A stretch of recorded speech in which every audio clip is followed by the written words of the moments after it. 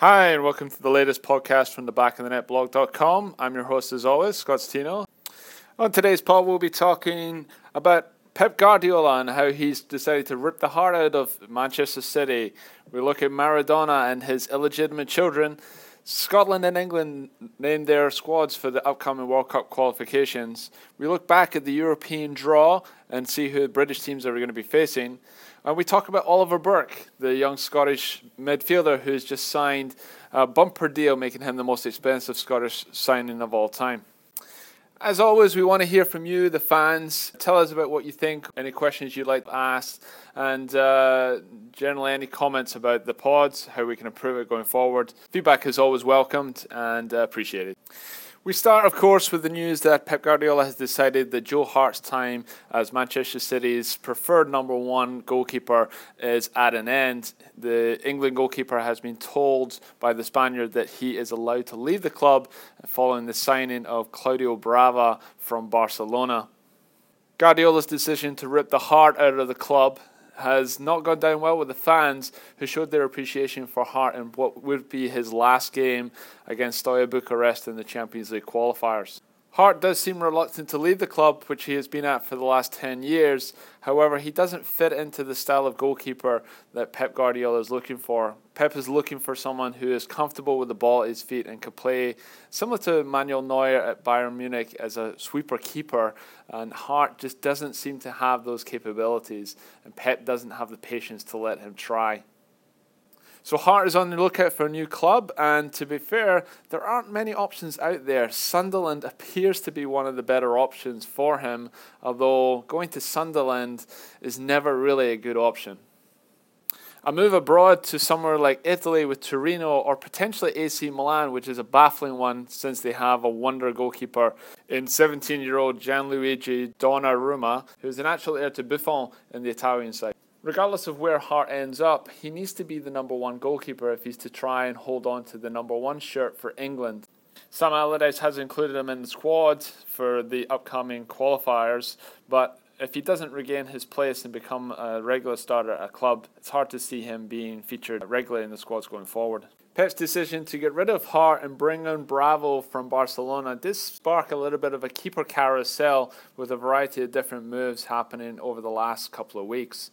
With Bravo leaving, there was a space opened up at Barcelona, who jumped quickly to sign up Ajax goalkeeper Jasper Clenicin, with Ajax then quick to move for Tim Krul of Newcastle on a loan deal. Hart may also move on a loan deal, but where he ends up is still to be determined, with a lot of the big clubs in England already in good positions in terms of the goalkeeper slot.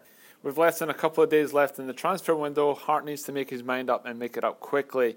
He knows that 61-year-old Sam Allardyce is not waiting around as England boss and will not be interested in Joe Hart as a regular in his side if he isn't playing regularly for a club team.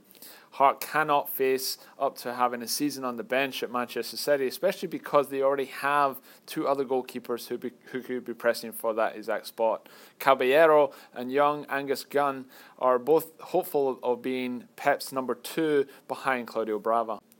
Moving on, we'll take a look at Sam Allardyce's first England squad ahead of their qualifying game against Slovakia this weekend. Hardly any surprises in the team that he announced. The 23-man squad has a lot of familiar faces in it, with a couple of new exceptions. Mikel Antonio of West Ham has been called up for his first cap. There's a recall for Danny Drinkwater and for Theo Walcott. And Raheem Sterling gets a chance to showcase that he can actually play football, instead of what many England fans saw in France, where he was pretty much a passenger. Allardyce knows that he needs 3 points against Slovakia to start off his England managerial career on a high, especially given the lows felt by the England fans during the summer when Roy Hodgson led them to failure at Euro 2016. That's probably why you're looking at a fairly familiar lineup for an England squad with few changes coming into it. There is no place for Mark Noble, who many expected would be one of Sam Allardyce's first picks, having worked with the player at West Ham.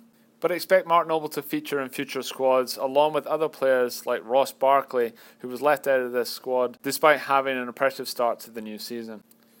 At the time of this podcast was recorded, Sam Allardyce hadn't named his captain, although Wayne Rooney is expected to hold on to the captaincy for the time being.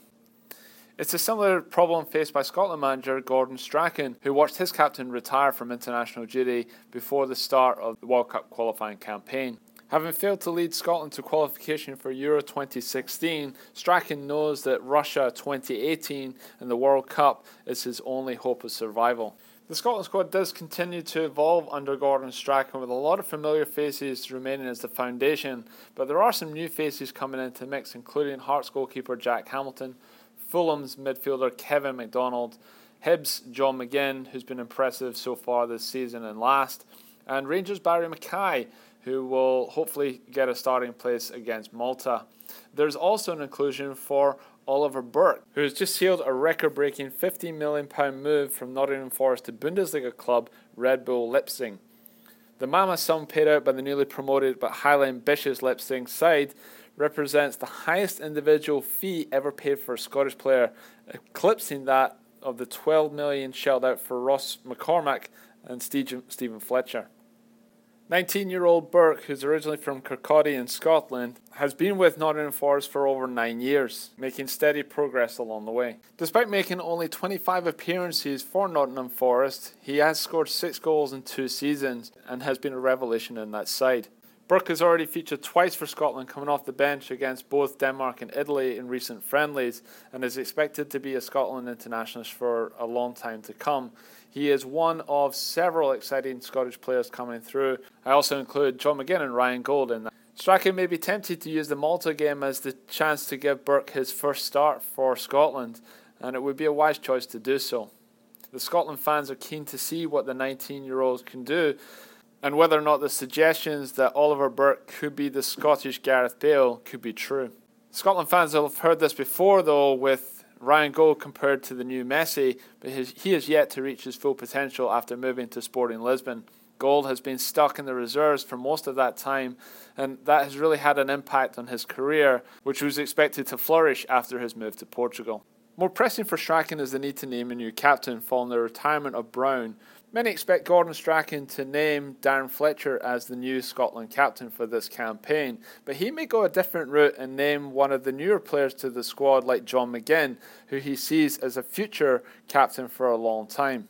Regardless of who Strachan appoints, he needs results. He needs to win games and get Scotland to Russia. Failure just simply isn't an option this time around, especially after 2 campaigns of disappointment.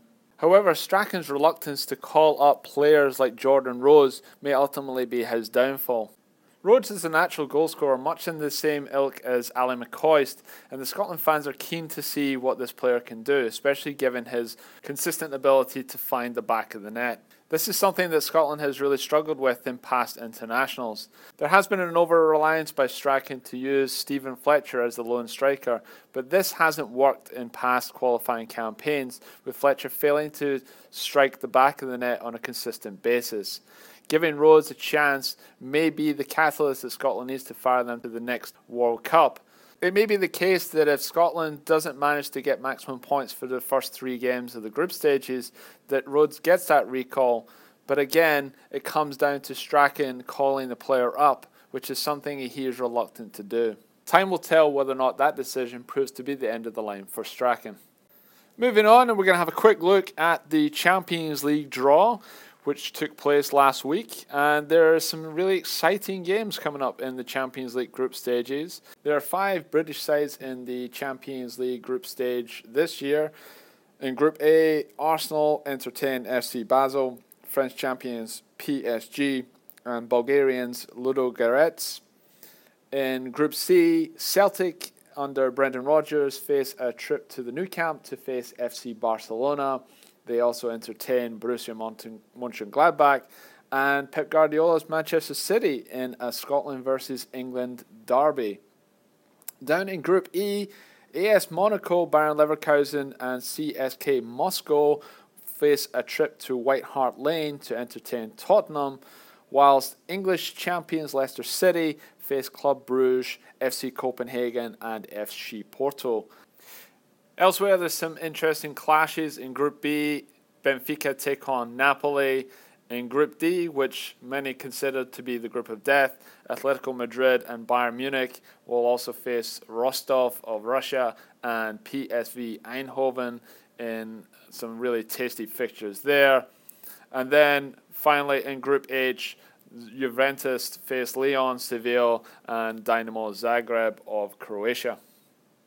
On to the Europa League now, and in Group A, Manchester United face trips to Turkey to face Fenerbahce, to Holland to face Feyenoord, and to Ukraine to face Zorya. Whilst in Group K, Southampton entertain Sparta Prague, Inter, and Beersheva, who were knocked out by Celtic in the Champions League qualifying section.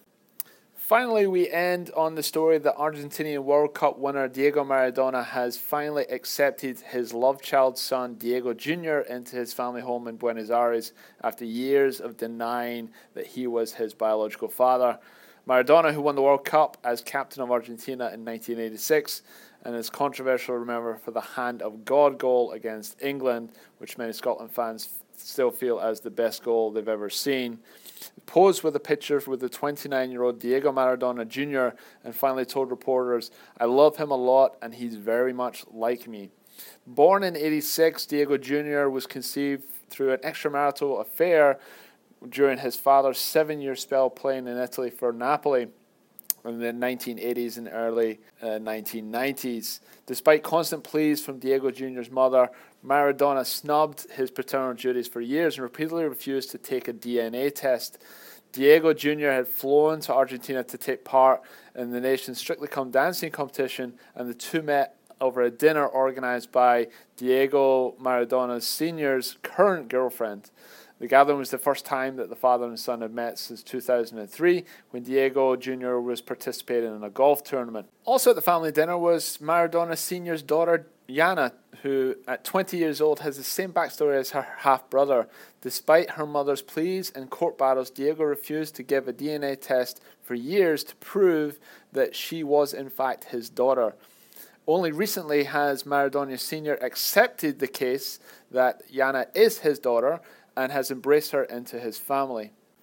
As well as Yana and Diego Jr., Maradona Sr. has 2 other daughters from a previous marriage, as well as a 3-year-old son called Diego Fernando from his former lover Veronica Odier. There are rumors that Maradona has been named as the biological father for several other children, but again, like Diego and Yana, is refusing to have a DNA test to prove that that's the case. 2 women in Cuba and Argentina are believed to have filed paternity claims against Maradona, which have yet to be accepted in court. The footballer, who has battled drink and drug problems in the past as well as obesity, planted a kiss on his new son's cheek in front of waiting journalists before admitting, "I'm very happy because I've been reunited with my son. I've been reunited with him as I was reunited with Yana. I love him a lot and he is very, very much like me." So that's it for this week. Thanks very much for listening and tune in next time.